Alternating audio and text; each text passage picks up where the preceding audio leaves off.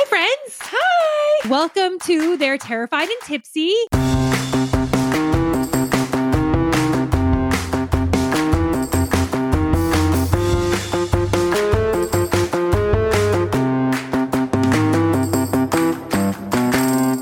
So I'll start. Okay. My name is Courtney. I love long walks on the beach, white wine, and I absolutely love scary movies. And I'm Stephanie. I also love long walks on the beach. I love white wine, but I absolutely hate scary movies. So Stephanie, Mm-hmm. can I ask you a question? Please. Why in the hell would you want to watch scary movies and do a podcast on scary movies when you hate them? Oh, that's easy. Because you forced me. That's true. But you know what? There's wine. Yeah, so I'm basically only here for the wine. Lots and lots of wine. We're going to need it. Well, since we have very different feelings about scary movies, we decided to share our emotional struggles with you all. Yeah, so grab a glass of wine, your favorite couch blanket, and get comfy and enjoy the ride with us. Also, you can find They're Terrified and Tipsy on Instagram and Twitter, plus all the podcast platforms. For links, head over to tipsypod.com. Cheers!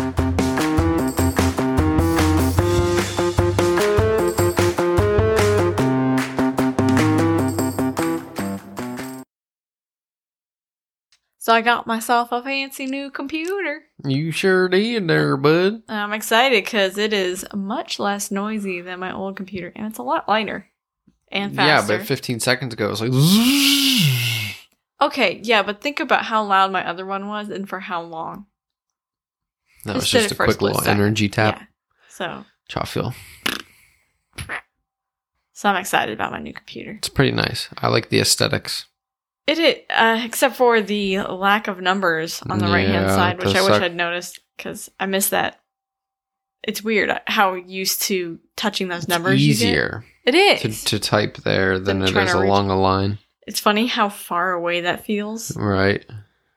You got to reposition your whole body. Uh-huh. Like, I really, really need to reach for that number 6. Like, it's a stretch. For number 6? I don't know. Any numbers up there, it's a stretch, man. Why'd you pick number 6? Because it's the devil's number. So I was kind of thinking. No, it's just a Natural, random yeah. number choice. But it works. It's the devil's number. It is the devil's number. Even We understand your secret little messages.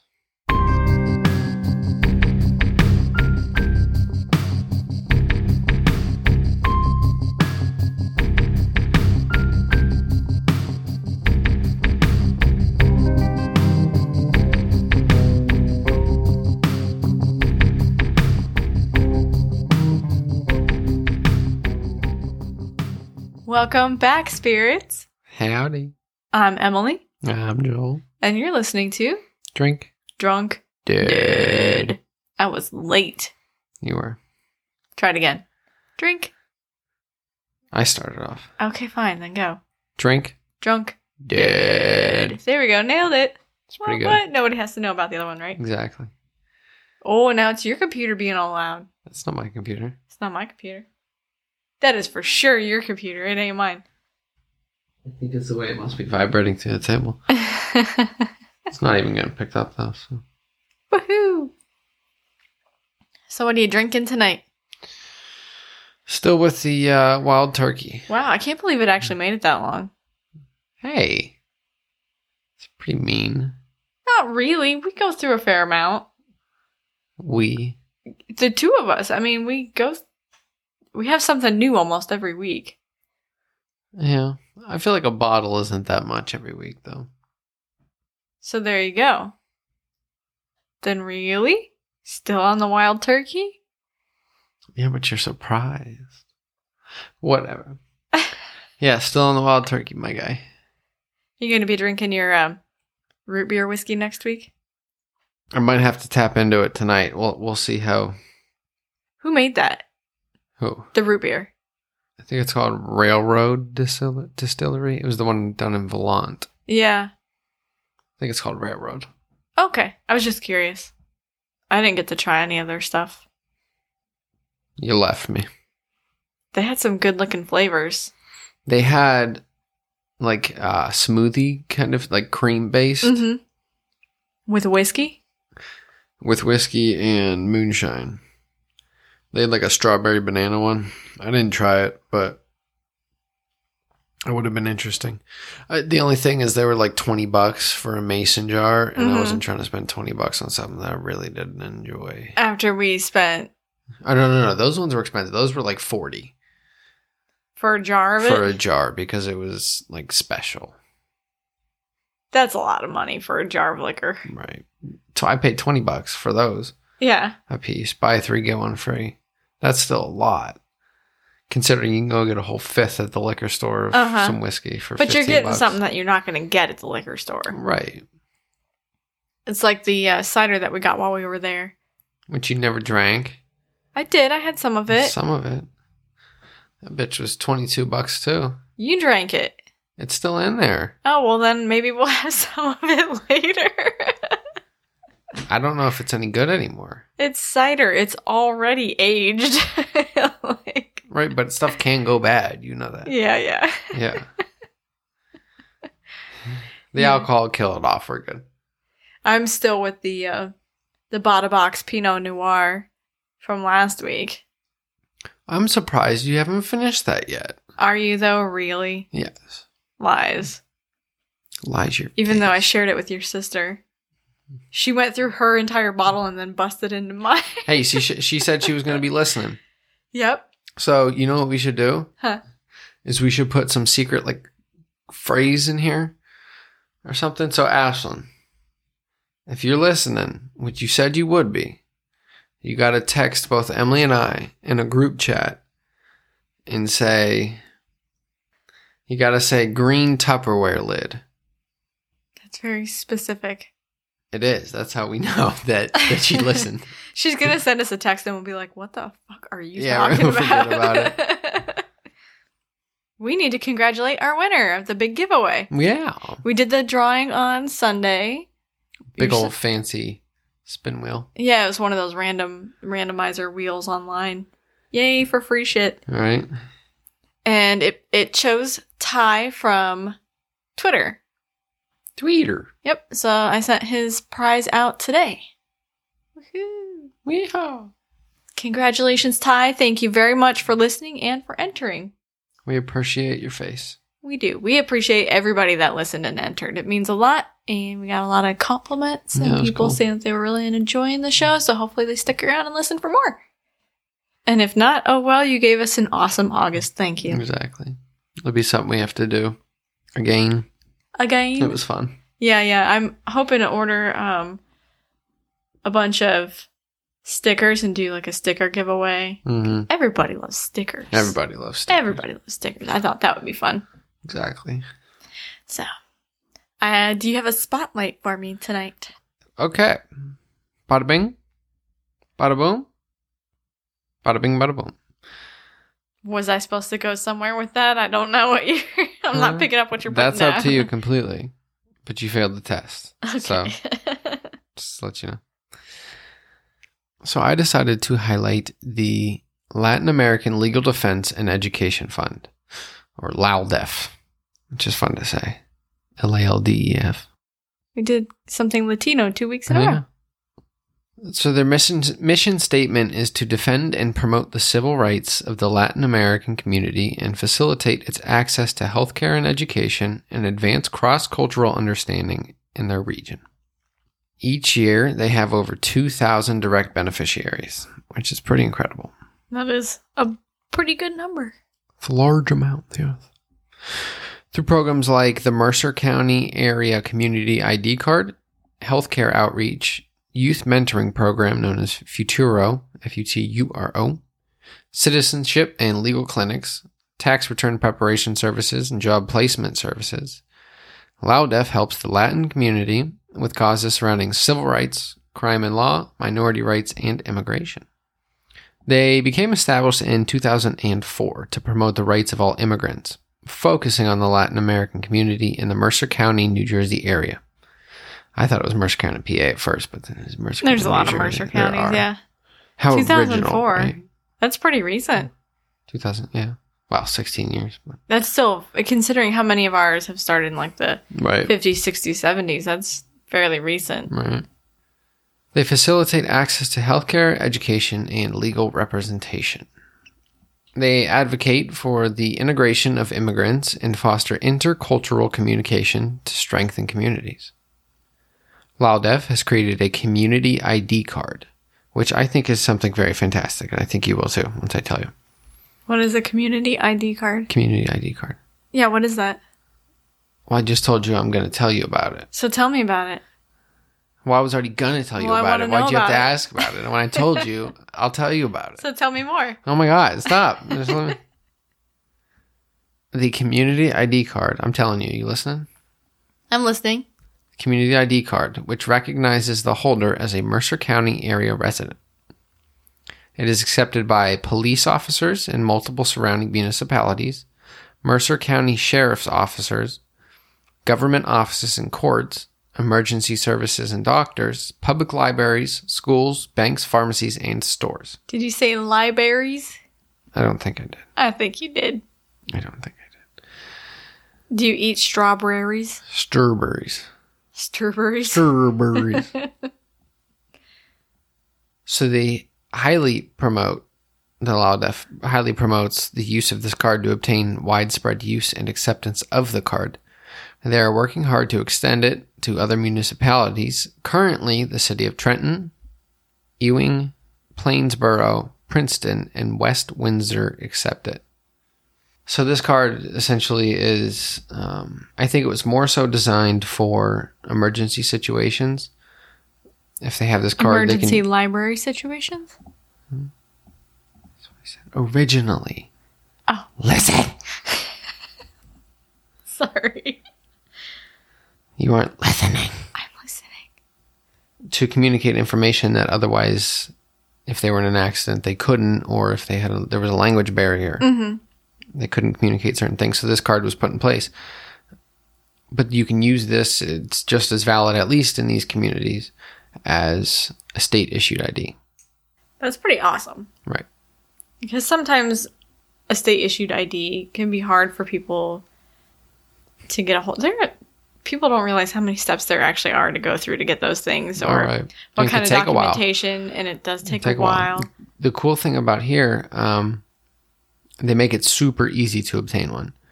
They have issuers at places of worship, libraries, the social services offices, and even LAUDEF's own offices at a few locations across the areas that they serve. Of course, it didn't say how long the application process and everything takes, and then to get you one, but I'm sure they have to do background checks of their own to Probably. authorize it. But I imagine it still is quite a lot quicker than going through the Department of Transportation. Well, especially for, if you think about immigrants and the kind of situations that they might be put into where they need to have this form of identification. Right. That's pretty cool. I think so too. So I thought that was one of the coolest things that they offered. The Futuro, which was the youth mentoring program that I had mentioned earlier, is for first or second generation Latin Americans. It is for high school age students with an intent to go on to college. They provide mentoring and tutoring services, SAT and ACT preparation, assistance with college applications and scholarships, volunteer opportunities, and even provide stipends for laptops or textbooks upon graduation from high school. Oh, that's a big deal. That's Yeah. huge. That's a big help, especially if you're in a community that's struggling. Exactly. And those things can be so obtainable sometimes. You mean so unobtainable? Huh? You said so obtainable. Did I? Yeah. You mean unobtainable? Yeah. So it does. It provides quite a bit for a large community. Yeah, it does. It sounds like it provides a lot. For adult education, they provide programs like ESOL, which is the English for Speakers of Other Languages, high school equivalency exam prep in Spanish, citizenship preparation, and even driver's education programs. I think it's important to cover all age spectrums. Well, it is, yeah. I mean, it's not like just one group of people, needs a hand up or needs recognition. Yeah. Everybody has their own hurdles to overcome. And no two are often alike. I know I need some driver's education. You do. Scare me sometimes. So LOUDF relies heavily on the contributions from the public, with more than 85% of their operating budget coming through individuals and foundation donors. So, if LOUDF seems like something that would be of interest for you to support, you can go to their website. It's just louddef.org, LALDEF, to learn more or to donate. Thank you. You're welcome. I've really been enjoying hearing about all these organizations and the different ways that they have of coming at the same problems. Right. It's really interesting. And it's awesome to think about how many people out there actually give a shit about helping somebody else. Yeah. There's quite a few of organizations that do some amazing things for people. Oh my gosh, there's so many.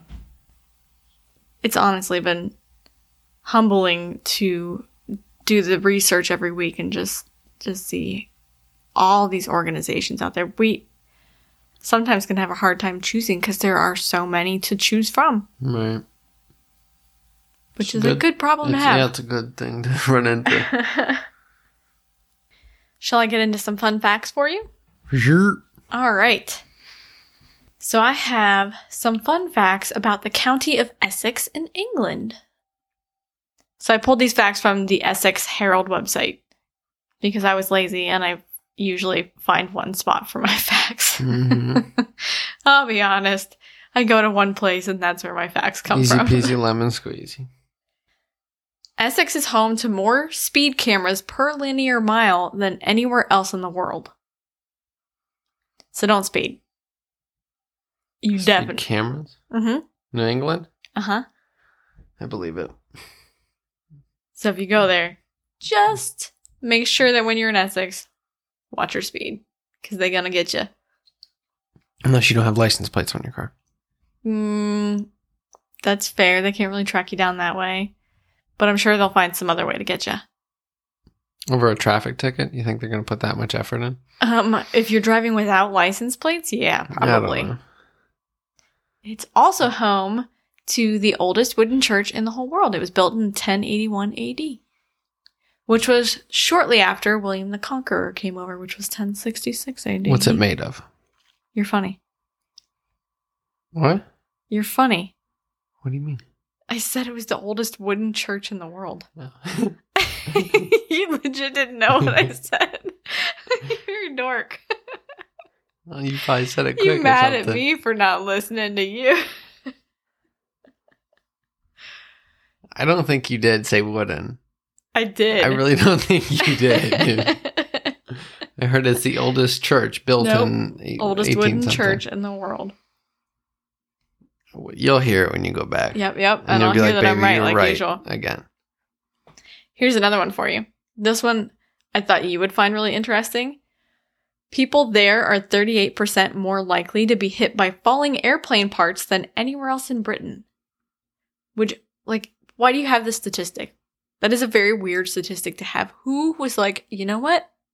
I feel like there's an unusual number of airplane part accidents. Yeah, if you're paying attention to the news or something, and every 2 days there's turboprop propeller. If you're in Essex and you see something falling out of the sky, just get out of the way. It's an airplane part. It's not worth figuring out what it is going to hit you. You have those industrial strength umbrellas that are just reinforced steel. It's got to walk around with a hard hat everywhere. Yep. Diamond coated hard hat. And my last one for you. This I just found an entertaining fact. Okay. If you're a fan of big old boobies. Boobies? Boobies. Okay. Essex is definitely the place for you. 25% more D to G cup bras are sold in Essex than anywhere else in the UK. I'm sorry, ladies. That sucks. I cannot relate. D to G, your backs must hurt. Well, either they got big titties or they like to stuff their bras. They might actually be a B cup, but they're throwing a double roll of Charmin up in there every single day. My brain went more to teenage boys using them as slingshots. Like, what will hold the biggest boulder? Like, grab the 32 double G. Yep, that's where my brain went. I never used a bra as a slingshot. I just used, a slingshot as a slingshot. Bras don't make very good slingshots. They're too cupped. And there's not enough elasticity in the band. They can be, it depends. Depends on which kind you get. Not they can enough be to pretty. be a strong slingshot. You clearly haven't tried using one of these before. I have. I'm an engineer, okay? Okay. I can tell you from experience that I've used one before, and they do a decent job. They're not the world's best slingshot, but when you're in a pinch, a bra will do. I'd like to hear the story of somebody who was in enough of a sticky situation that they'd take off their bra or go find one to use it as a slingshot. See, I feel like an A or a B cup would work best because it's a little more nice and tight, narrow. Wow. Like a G cup would just be ridiculous. It would just get That's stuck like a in there. It's three-man more crew. like trying to use a catapult than a slingshot. You got to figure out how to harvest the power of gravity for that one. It might work. Yeah, you could cut that off and turn that into your catapult bucket right there. We're thinking. We're tinking. Yeah, we smart. We started drinking a little early tonight with our dinner, so we've had our drinks. The good ideas are getting flowing. Do you feel like we're on our way to being drunk? I think you're certainly getting there. I'm as gopher as a sober. Now I think it's time for the dead. Gotcha. You're so proud of yourself. Dweeb. All right. You're so rude. You just called me a dweeb, and you really want to say I'm rude? You just flipped me off. Suck I'd say my that's left ruder asshole. than calling you a dweeb. I don't think so. Did you say suck your left asshole? The psychologists say that you hear what you want. All right, so this was another request. Mm-hmm. This comes from Matt. He's out in Essex, out in the UK, and he wanted to hear some stories about haunted Essex. So I did a little digging, and it did not take long. There are a shit ton of stories, and it took me a little while, but I picked out the one that I thought was really fun. And it turned out it was linked to a story I'd heard before, and I was like, all right. So my sources for this episode were Mysterious Britain, Mysterious Universe, UrsulaKemp.co.uk, Live Science, Occult World, and BBC, and Wikipedia, because Wikipedia is always a thing. According to the Essex Herald, during the Middle Ages, Essex County had more reported witches than Devon and Cornwall combined. Which really didn't mean a whole lot to me. I was like, wow, okay, I don't know how many witches Devon and Cornwall combined had, but I'll get into that in just a minute. Okay. So the county definitely had a reputation at the time, and the fear of witchcraft was clearly very real for the people who lived there. It was a real issue. Enough that it blew other counties out of the water. So I watched this video from a Yale professor named Keith Wrightson that talked about witchcraft, especially in Essex. And he said that during all of Elizabeth's reign, which, well, okay, I should say Elizabeth the First, because we have an Elizabeth the First, which spanned from November of 1558 to March of 1603. So that's, like 45 years? The county of Hertfordshire, which is just north of London and was really populous, only had 24 witchcraft cases in 45 years. It's quite a differential. Sussex, which is a large county to the south of London, only had 14 in that time. The county of Essex, which kind of abuts Hertfordshire, it's just to the east of Hertfordshire and London. So Hertfordshire had 24, Sussex had 14. Essex, during that same time frame, had 172 cases of witchcraft just during her reign. That's not like the whole long. I think it was like a 200 or 300 year span of witchcraft, witch hunts. That is astronomically different. 172 versus 24 or 172 versus 14. If you lived in Essex and you were a woman, you were pretty much fucked. Sucks. Yeah. So in 1644, which was smack in the middle of the First English Civil War, this broke-ass lawyer that was named Matthew Hopkins began his really short but awful career as a witch hunter. And he really kind of set a precedent for the years of accusations and executions that would follow. His main stomping ground was in Essex. Until he came around, the crime of witchcraft was treated pretty much like any other regular day-to-day crime. It was a crime, but it was a normal crime. But once he became involved, he began to link their practice and the crimes to devil worship, which made them heretics and enemies of God. And this was under Charles I, I want to say. Yeah. Charles I. Charles I and the Civil War, so like the Puritan uprising kind of thing. But either way, heretics, no longer a normal crime. No longer just imprisonment, possibly death if you did something really, really bad. Now as a witch, you are fucked, right? Mm-hmm. They were thought to have rejected Christ and instead honor the devil, which would in turn give them supernatural powers. Hopkins believed that witches could be identified by marks or like imperfections called devil's marks, which were given to them when they'd sworn allegiance to the Dark Lord. And these things were, this included things like birthmarks, third nipples, which for some reason popped up a lot in my research, so I'm guessing that in Essex, third nipples might be a problem. I don't know if I'm wrong. I'm sorry, Essex, but it pops up a lot in your history, so maybe look into that one a little bit. I don't know what the statistic is there. If you have the statistics on airplane parts. So birthmarks, third nipples, warts, and sebaceous cysts. So that's like sweat gland cysts and stuff. And moles. So old women with hairy lips, crooked noses, sunken cheeks were particularly suspect. If you looked ugly, you were a witch. You must be a witch. There's no other reason for you to be ugly. As were people who were too close to their pets. So old ladies are suspect. People who are too close to their pets are suspect. So also old ladies. Mm-hmm. Especially if they really like their cats, which is, again, like old ladies. Mm-hmm. This is because Hopkins believed that witches had something called familiars, which we've talked about before. It's a pretty common belief that witches will have some kind of spirit animal, and for some, it's a spirit guide.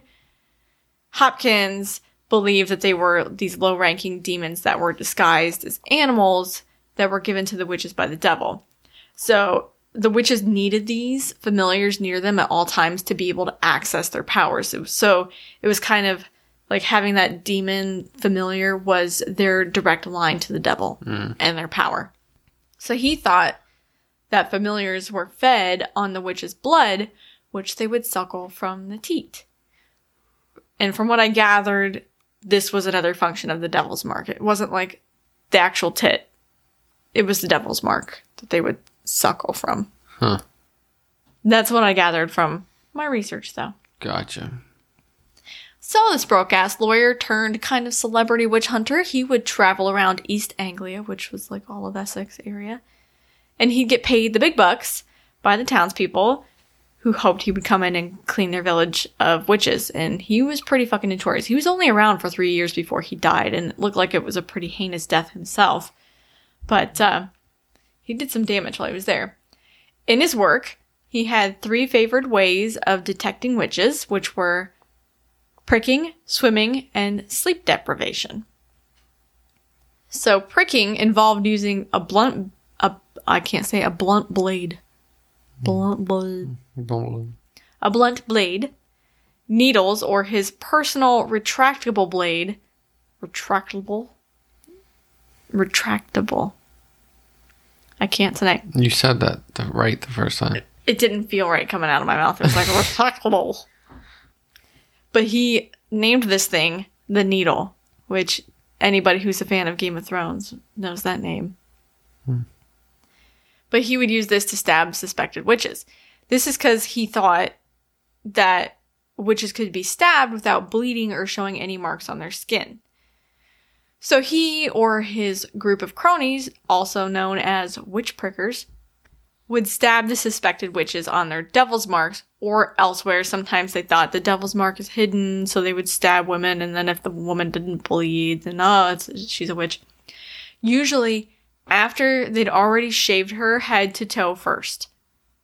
So this poor woman is humiliated, and then she's stabbed a shit ton. And if they didn't bleed, boom, witch. So how many did they convict with this method? I did not see that number. I wasn't looking everybody's bleeds. Wasn't looking that number up. But, well, I mean, you can prick certain things on your body and you won't. If they're just doing little pricks, depends. Right, but they didn't have fine needles then. They sewed. They sure as shit had sharp needles. They had clothing, which means they had needles. No, they didn't. Metal wasn't, just walk around butt-ass naked. Invented yet. String. You can do it without a needle. You think you're just magically shoving the thread through the fabric? No, you cut a hole. I'm going to get back to my story now, because I don't really know where to go with that ridiculous comment. I don't know why you think it's ridiculous, but okay. It's pretty ridiculous. Continue. So he was also a firm believer in what he called the swimming test. And this is a really famous torture, which we've seen featured in things like Monty Python and the Holy Grail. And this is something in which the accused witches would be tied to a chair, or they'd have their arms tied behind their back, or sometimes they'd have their thumbs tied to opposite toes kind of thing. And then they'd be thrown or lowered into a body of water. And if they sank and died, then they were innocent, and they'd be, oh, it's okay that they're dead and we sent them to this awful death. They're in heaven now. It's fine. Right. But if they floated, however, then they were definitely witches, and they would get ripped out of the water and go be burned. And there are accounts, I did read a couple accounts of people who floated and were later burned. Which sucks. That would be horrible. Not only are you about to be drowned, but if you don't drown, then you're burned alive. Those are two of the worst fucking deaths. Yeah. And you are subjected to both. Fuck that. So why would he think that floating could be a sign of witchcraft? Why do you think? Because their broomstick is up their ass and wood floats. That's an interesting take. But it would make it very challenging to fly. Well, you pull it out when you need it. It's just stored up there. It's telescopic, of course. You couldn't fit a whole broomstick up there. So I used to think that the reason that they would think that they'd float is because they'd use their magic powers to float. That's not what they think. They full of hot air. It's believed that since they had renounced their baptism when they basically swore their allegiance to Lucifer, that the water would reject them and they would float. I would not have guessed that one. That's a pretty, you have to be religious, I guess, to guess that one. Yeah. I'm not religious enough. I would have never thought of that. I didn't understand all water was holy water. I guess. I don't know. So finally, he was really fond of employing sleep deprivation, which apparently, I'm guessing he kind of set the standard for sleep deprivation and making this a really popular thing, and it's still used in the military today. Right. I'm guessing it's been around forever, but something about what he did must have put it on the map. Mm-hmm. And now it's been around since then as a popular means of getting confessions. That's, quote, not torture. It's still fucking torture. Yeah. So when you compare this to the others, it doesn't sound so bad.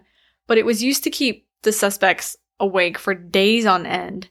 And they were under constant surveillance, and they usually had a really strict, bread and water diet.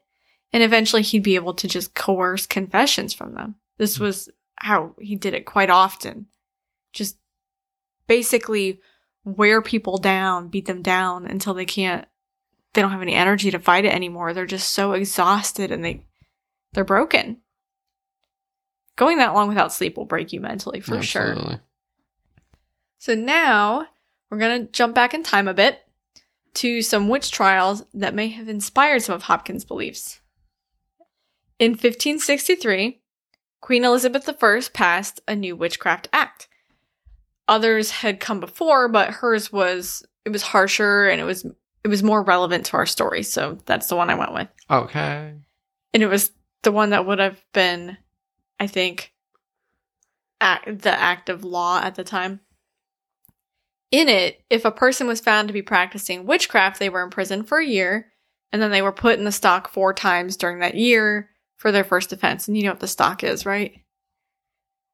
That's the 2 wood boards with the holes for the arms and the hands. Like at Waldemere. Yep. So you can get your picture taken in it and everything. Yeah, essentially. That's cool. But less cool for the witches, I think. They don't like their picture Probably taken? not so much. They couldn't move. So this is where I was talking about how it was originally a crime. They got big titties. And they got to sit in those things bent over. The back problems. Dude, if you were a chiropractor in that day and age, you probably were making a killing. Well, you're not wrong. See? I can't really argue with that. So anyway, this is where kind of how I said it was originally it was a crime. It was treated like any other crime. Witchcraft is a no-no, but, we're not instantly sentencing you to death. If they did it more than once, then it was death by hanging, but that was pretty standard for a lot of things. However, if they were convicted of murder by witchcraft, the death sentence was mandatory. But I think that was probably not that uncommon for any kind of murder. If you murdered anybody, your death sentence was going to be, or your sentence was going to be death. So on March 29th of 1582, 14 women from the village of St. Osyth, yes, I think I'm saying that correctly, were tried for witchcraft in the nearby city of Chelmsford, which Chelmsford had its own witch hunt there under Matthew Hopkins. He came back around and wiped that city out again. Delightful. Mm-hmm. So charges brought against them ranged from things like causing illness, placing curses, to sicking familiars on their victims, and murdering through witchcraft. 10 of those arrested faced charges of bewitching to death, and 2 were eventually executed. The 2 that were convicted and executed were Elizabeth Bennet and Ursula Kemp. So what led up to these executions? What a name. Ursula. Kemp. I did a story with Ashley from Studying Scarlet where she covered a little girl named Ursula from Germany. It's a very German name, I guess. Well, I couldn't find a whole lot of information on Elizabeth Bennet. It seems as though, from what I gathered, Ursula named her as a witch, but it only happened after Ursula was convicted and offered some kind of leniency if she gave her jailers the names of other witches. Which comes back up later. Those jailers are jackasses. Full of shit. So after Ursula pointed the finger at her, poor Elizabeth confessed to having at least 2 familiars. She also confessed to killing 2 people through the use of witchcraft, which was an automatic death sentence. Elizabeth was held in prison for 6 months until her execution. She just said, fuck it, I'm not trying to be here anymore. If she was tortured in any way, she wouldn't have been shaven. That was Matthew Hopkins' thing. That was like 60 years later. Okay. 50, 60 years later. Matthew Hopkins actually comes after all this. Mm-hmm. I think this kind of stuff inspired him. But they probably would have gone through some kind of sleep deprivation. They definitely went through some terrible interrogations. The lead investigator in this was kind of a douche. Although I couldn't find a whole lot of information on him, what I did gather was that he was a dick. General consensus. Yeah. So, let's talk about Ursula Kemp. Of the 14 women that were arrested, she was the first. Before her arrest, she'd been a pretty well-respected midwife. She was a wet nurse and a local healer with skills that were similar to like an apothecary, such as mixing up salves and making herbal medicines. So if you don't know what a salve is, it's basically like an ointment with medicine in it for the people who haven't heard that word before. I love history, so that one's familiar to me, but probably had to look it up my first time too. One of the ways that she was known to heal was to remove curses or malicious spells that were cast by other witches. This is also known as counter magic, and she was really popular for this. So she was already believed to have some kind of supernatural power. But it benefited everybody else, so they didn't care. Right. And for quite a long time, that was the case. People seemed to like her and respect her and appreciate her. They came to her for help. They thought that, she has these supernatural powers, but oh well, it's good for us. But at some point, one of Ursula's neighbors named Grace Thurlow came to her seeking help for her sick son, Davy. Ursula helped the boy with incantations and magic, according to Grace, and the boy got better. So it was basically just like, I think she mixed some well-known medicinal plants into some ointments and gave it to Davy, and then she said a few things, and she would go outside the house and say some magic things, then come back inside the house and say some magic things, and then Davy got better. But it's probably really that she knew how to make some medicine. Do you think that it was marijuana? They put the weed in the ointment? I don't think that was the case. I know they use a lot of like St. John's wort and witch hazel and things like that they could have easily gathered. Witch hazel. In the forest. But when Ursula tried to get Grace to also hire her to be a wet nurse for Grace's new baby daughter, Joan, and Grace refused, the two of them exchanged some heated words. Ruh-roh. Yeah. And not long after the argument, Joan fell out of her crib, broke her neck, and died. Still, Ursula's cool. Nothing's gotten out of hand yet. Grace returns to Ursula again for help with another issue. She begins to suffer from lameness, which they think is probably related to like arthritis, that she had some kind of arthritic issue. Again, Ursula helps, and she eases the pain of the person who had really just been kind of a dick to her, had not been grateful for her services at all. But after Grace received the help, she refused to pay the fee for the services, saying that she couldn't afford it.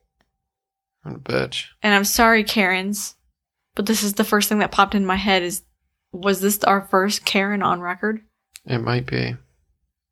Of course, this didn't go over very well, and the two argued again. So Grace is like, come help me out, come help me out. Oh, you know what? No, I'm not paying for this. Right, little bitch. So then they argue, and then when Grace's lameness returned, she freaked out and started to blame Ursula for everything that had gone wrong in her life. The death of her daughter, her own lameness, her son's illness, and so she went and she spoke with the managers. Karen! She went and complained to her boss, who was County Session Judge Brian Darcy, who's the person I speculate may have inspired some of Matthew Hopkins's later tactics and beliefs. So like I said, I couldn't find a whole lot on Brian Darcy, but from what I gathered, he just already decided that these women were guilty, and he went in and he didn't care how he treated them as long as he got the confessions that he wanted. Does this scenario remind you of anything that we have been watching lately? Oh, yeah, Making a Murderer? A little bit. Somebody, like the neighbor didn't like him. So, yeah, basically. Yep. Y'all go ahead and come at me because that man's innocent. They're both innocent. Somebody else killed her. Jumping on the bandwagon, the family of Elizabeth Leatherdale accused Ursula of death by bewitchment. Elizabeth's mom had refused to let Ursula borrow some cleaning supplies, which I'm guessing probably wasn't Comet and bleach back in the day.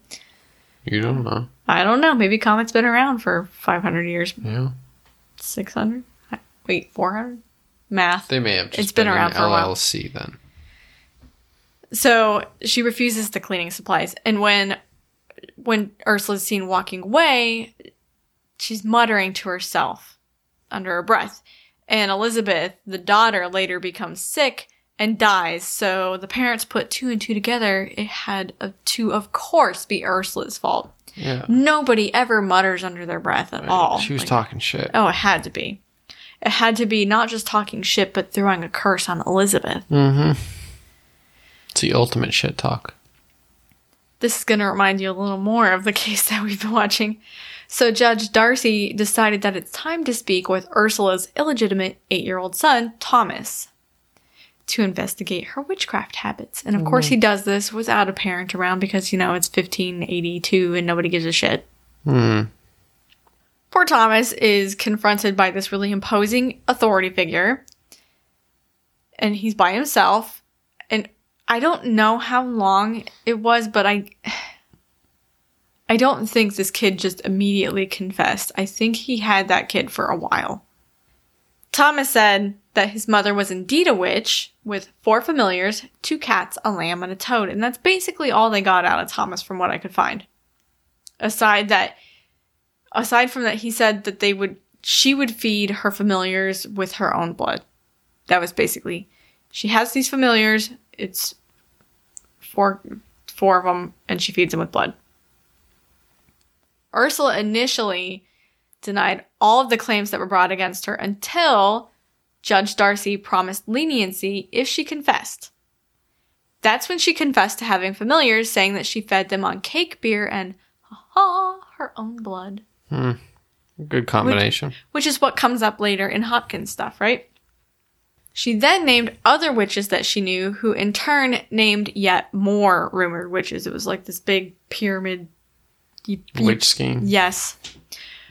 Or you pull one and it just collapses all around. Everybody's like, oh shit, taking everybody down with me.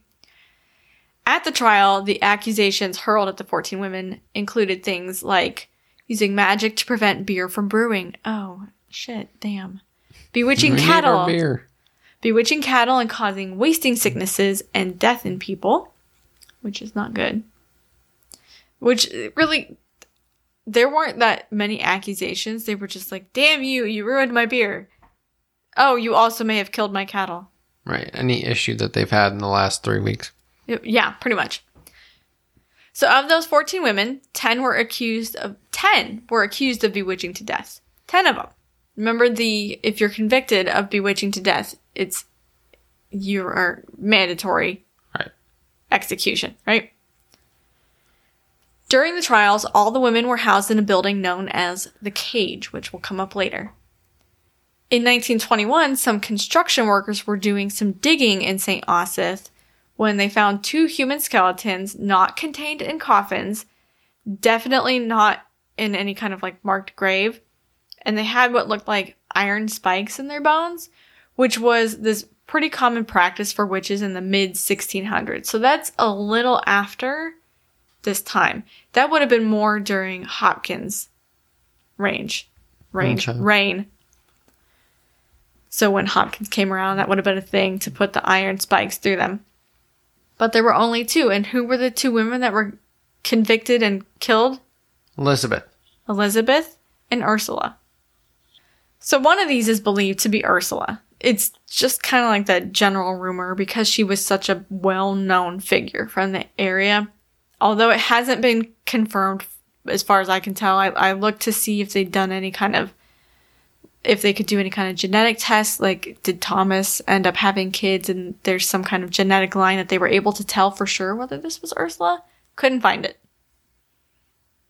They very well may have been accused witches though, since there were so many executed in Essex over the years and in Chelmsford and St. Osyth. So they probably were accused witches. I just don't know if either of those was Elizabeth. So Elizabeth eventually she was killed, right? When I was reading through the charges and the fact that 10 of them got off, 10 of them were charged with murder by witchcraft. Okay. So 8 of them got off of that, and they were just allowed to go on with their life. There were 14 women altogether, so 12 of them walked away, basically, with a slap on the wrist. Some of them had some imprisonment time, but 2 of them were executed because they were forced to confess to crimes I guarantee you they didn't commit these crimes. Mm-hmm. They were just put in shitty situations. Anyway, let's get back to the cage. It's a smallish building that was operated as a prison for witches, a quarantine building during the plague for plague victims, and then a prison until 1908. After that, the building became a home that passed through several hands in rapid succession. Supposedly, the first buyer got rid of it within 2 weeks. Don't know why. Possibly a house flip. It was like the early 1900s. I don't know. Someone else is said to have lost their minds and hung themselves on the property. The most recent owner of the cage is Vanessa Mitchell, who lived there for only a few years before moving out in 2008. She spent 10 years trying to sell it but couldn't find a buyer, though I think it might have just recently been purchased at the end of 2019 or early 2020. I know for sure, thanks to Live Science, that it was still for sale in June of 2019, but I think when I was doing my research, I saw that it was recently sold, so I'm not 100% sure. Okay. Might still be on the market if you're interested in a haunted house. Yes, in Essex. So Vanessa purchased the house in 2004, and she said that she wasn't warned about any of the deaths that had occurred there, though most realty companies, they don't disclose deaths. They're not just going to disclose that kind of info because people die all the time. People die in houses all the time, whatever. I'm pretty sure you're required to tell somebody. Nope. Go ahead and look it up. It's not a requirement. Especially, so some states require that there are certain levels of disclosure. Like if there was a murder, they might have to disclose that, but deaths, not necessarily.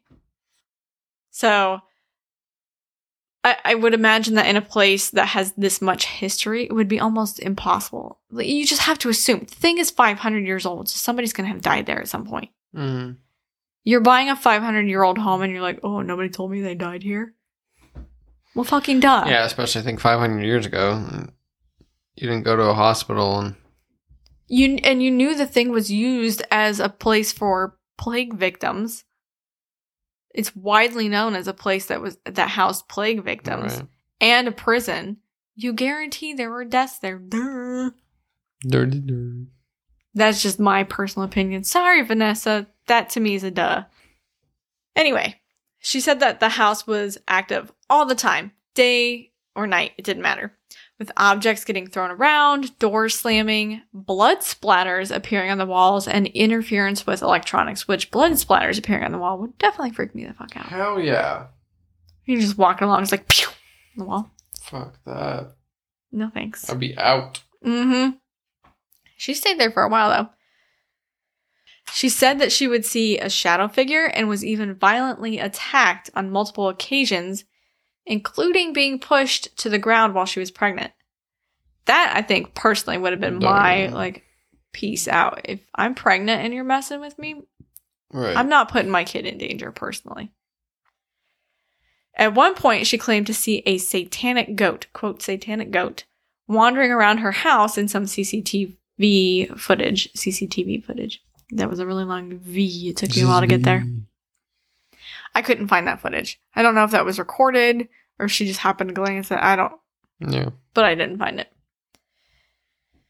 But the last straw for her was when she saw the shadow figure standing between her and her son as it leaned over his bed. Yeah, right. And that's when she was like, you know what? Maybe this is a little bit too Didn't learn the lesson when it pushed you over. Yeah, when you were pregnant. I'm going to wait until I see it leaning over my kid. Yeah. And then I'm going to say, well... Wait till he's born and he can remember this and have some trauma. So she took her son and she ran and she refuses to return to this home, especially at night. I think she may have gone back once or twice with some paranormal investigators, but it's just her. She doesn't take her kid with her. And yeah, I wouldn't go back either. There have been several paranormal investigations that have occurred in the home since she left, with people having all kinds of crazy, terrifying experiences.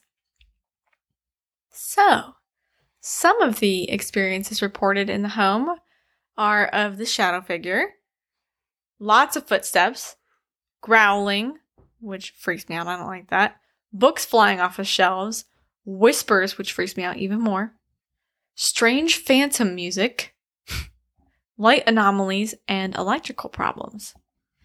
So there's one group of investigators that went up to the master bedroom, which is supposedly the most haunted space in the home. And there, after they had heard growling and several loud bangs, the face of an investigator named Debbie was seen on camera to transform. And I have a video of this, and this video freaks me out personally. So her nose gets really long, and her eyes it's creepy and hollow, and she has this really terrifying looking grin on her face. I can picture it perfectly. I can see it in my mind. It's just creepy. So and I'll she's show a crew member, and to the people watching the video, her face morphs? Yeah, she was a paranormal investigator that went up there, and they're all like standing around a table. There's a group of them. Okay. And the camera, you can see 3 out of like the 4 or 5 people that are there, and she's to the right. I'll show you the video.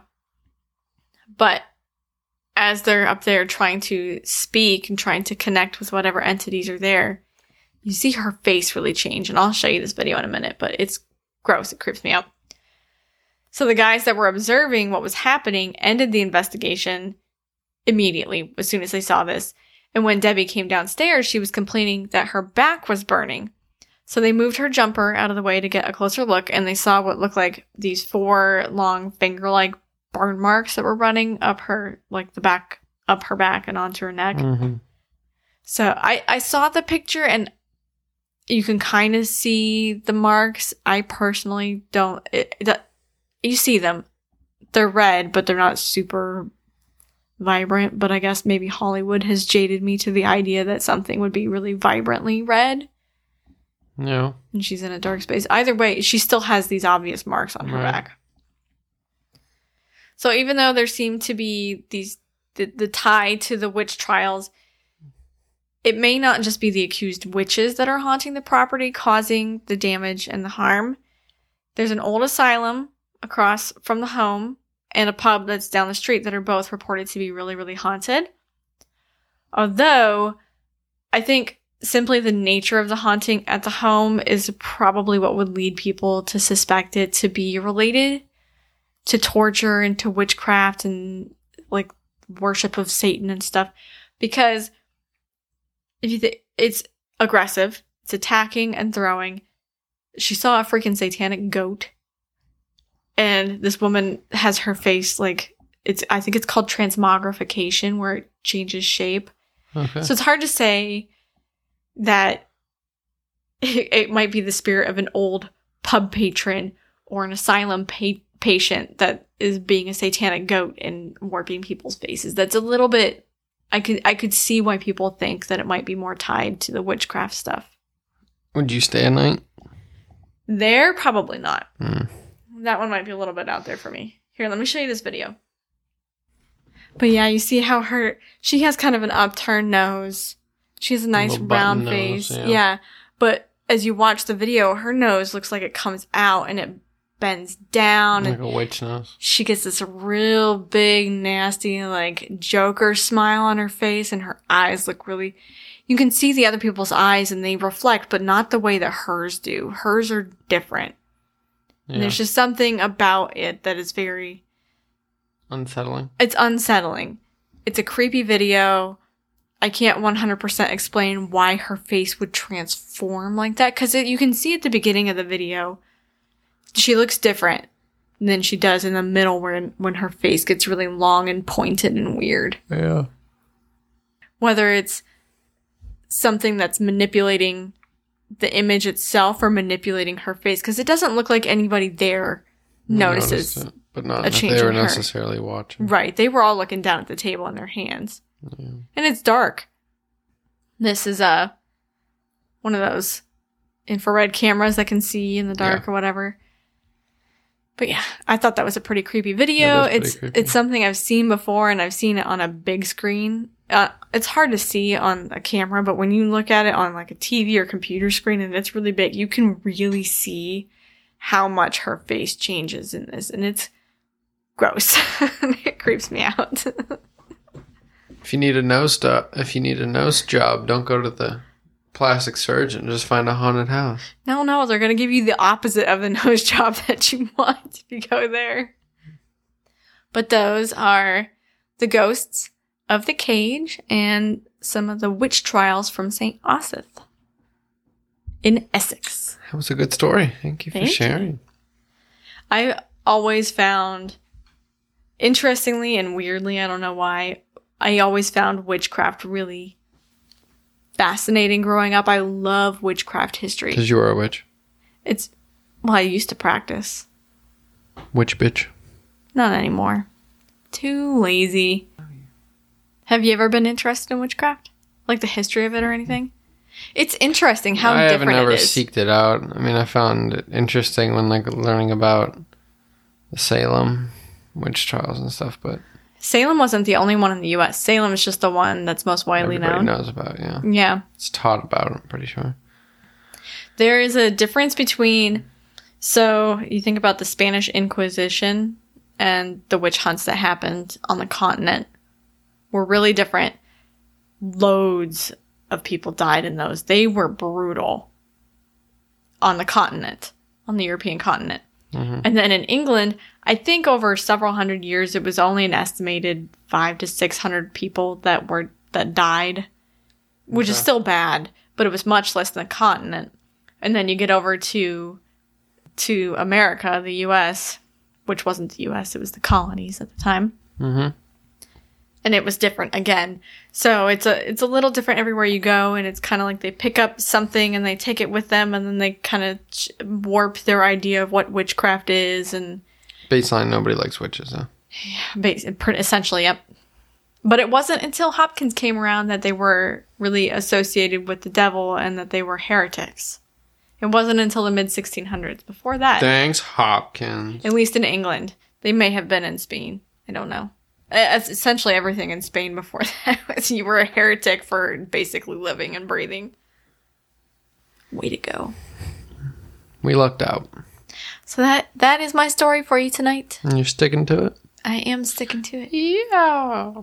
Shall we do our usual closing spiel? Spiels and spas.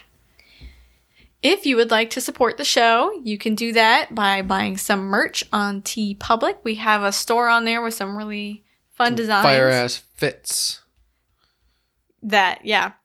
Which you'll see a link if you scroll into the show notes. There's a link for merch right there. Awesome. Click that shit. Easy for you. If you want to do a one-time donation, you can do Buy Me a Coffee and buy us some beers on buymeacoffee.com. Click that shit. I think we have everything. Our lowest donation level is like $3, but it's a nice one-time donation and it helps us out a lot. Or if you're really enjoying the show and you want to check out some bonus content, you can become a donor on Patreon. Which is better because you get benefits. Yeah, there are some fun benefits that come along with it. From getting an exclusive sticker.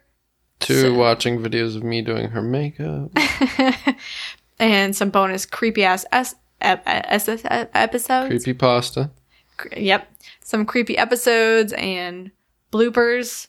Surprisingly, most of our stuff makes it into the episode. I don't cut that much out. But we do have some bloopers and outtakes, so. The stuff that doesn't make it onto the show. Yeah, there's not too much of it. We're pretty fucking funny, and that's true. I roll with it. We go with it. Roll with the shots. I roll with it. You're some savant.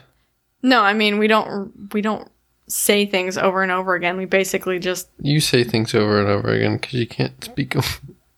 You need to listen to our outtakes episode and hear yourself doing that. Do you want to tell them about our social media and our email? No, I don't. Okay, fine. I'll tell them.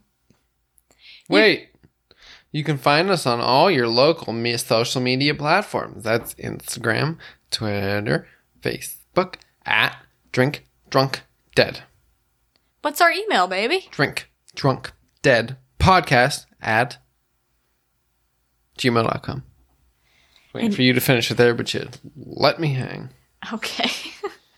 Well, you can send us your stories. You can send us episode ideas, thoughts, suggestions, whatever. Send us pictures of your oven. Or your kitties. Send me pictures of kitties. I love getting pictures of kitties. Oh, it is Halloween season. Yes, please send me pictures. We should have a contest of the spookiest animal. Like, it has to be somebody's animal. Okay. And whoever can make it look the spookiest wins. Spookiest or most ridiculously adorable? Both. What are they going to win? A PetSmart gift card. I don't want to buy another gift card. I just sent out $100 gift card. I don't know, a couple cat treats, maybe? We'll send you a dog bone or a bag of kitty treats. Yeah, you choose. I don't know where I was going with my thought for a second there. Oh, yeah. Halloween stuff. Are you doing anything for my birthday coming up? You going to do a special episode? For your birthday? Haunted mirrors or something spooky? Maybe. There's so much that scares me. You could really When's go your with a lot. birthday? You're funny. If you're really enjoying the show, you can rate and review us on iTunes. It helps us out a lot. It gets our name out there to more listeners, and it lets people know what we're about and why you enjoy us. And if you don't enjoy us, why are you still listening at this point? Yeah. Pretty stupid of you. So aggressive. Don't forget to tell your friends. Tell your homies. Hit them up. Dial their digits. That's another big one. It helps us get our name out there. It tells your friends what you're listening to because you're cool and you listen to us. So yeah. Let your friends know how cool you are by expressing your affection for us. And by wearing our t-shirts. For sure. They'll know you love us then, for sure. Exactly. So, spirits, as always, thank you so much for listening and tuning in to yet another episode. Thank you. Shall we raise a toast to our ghosts?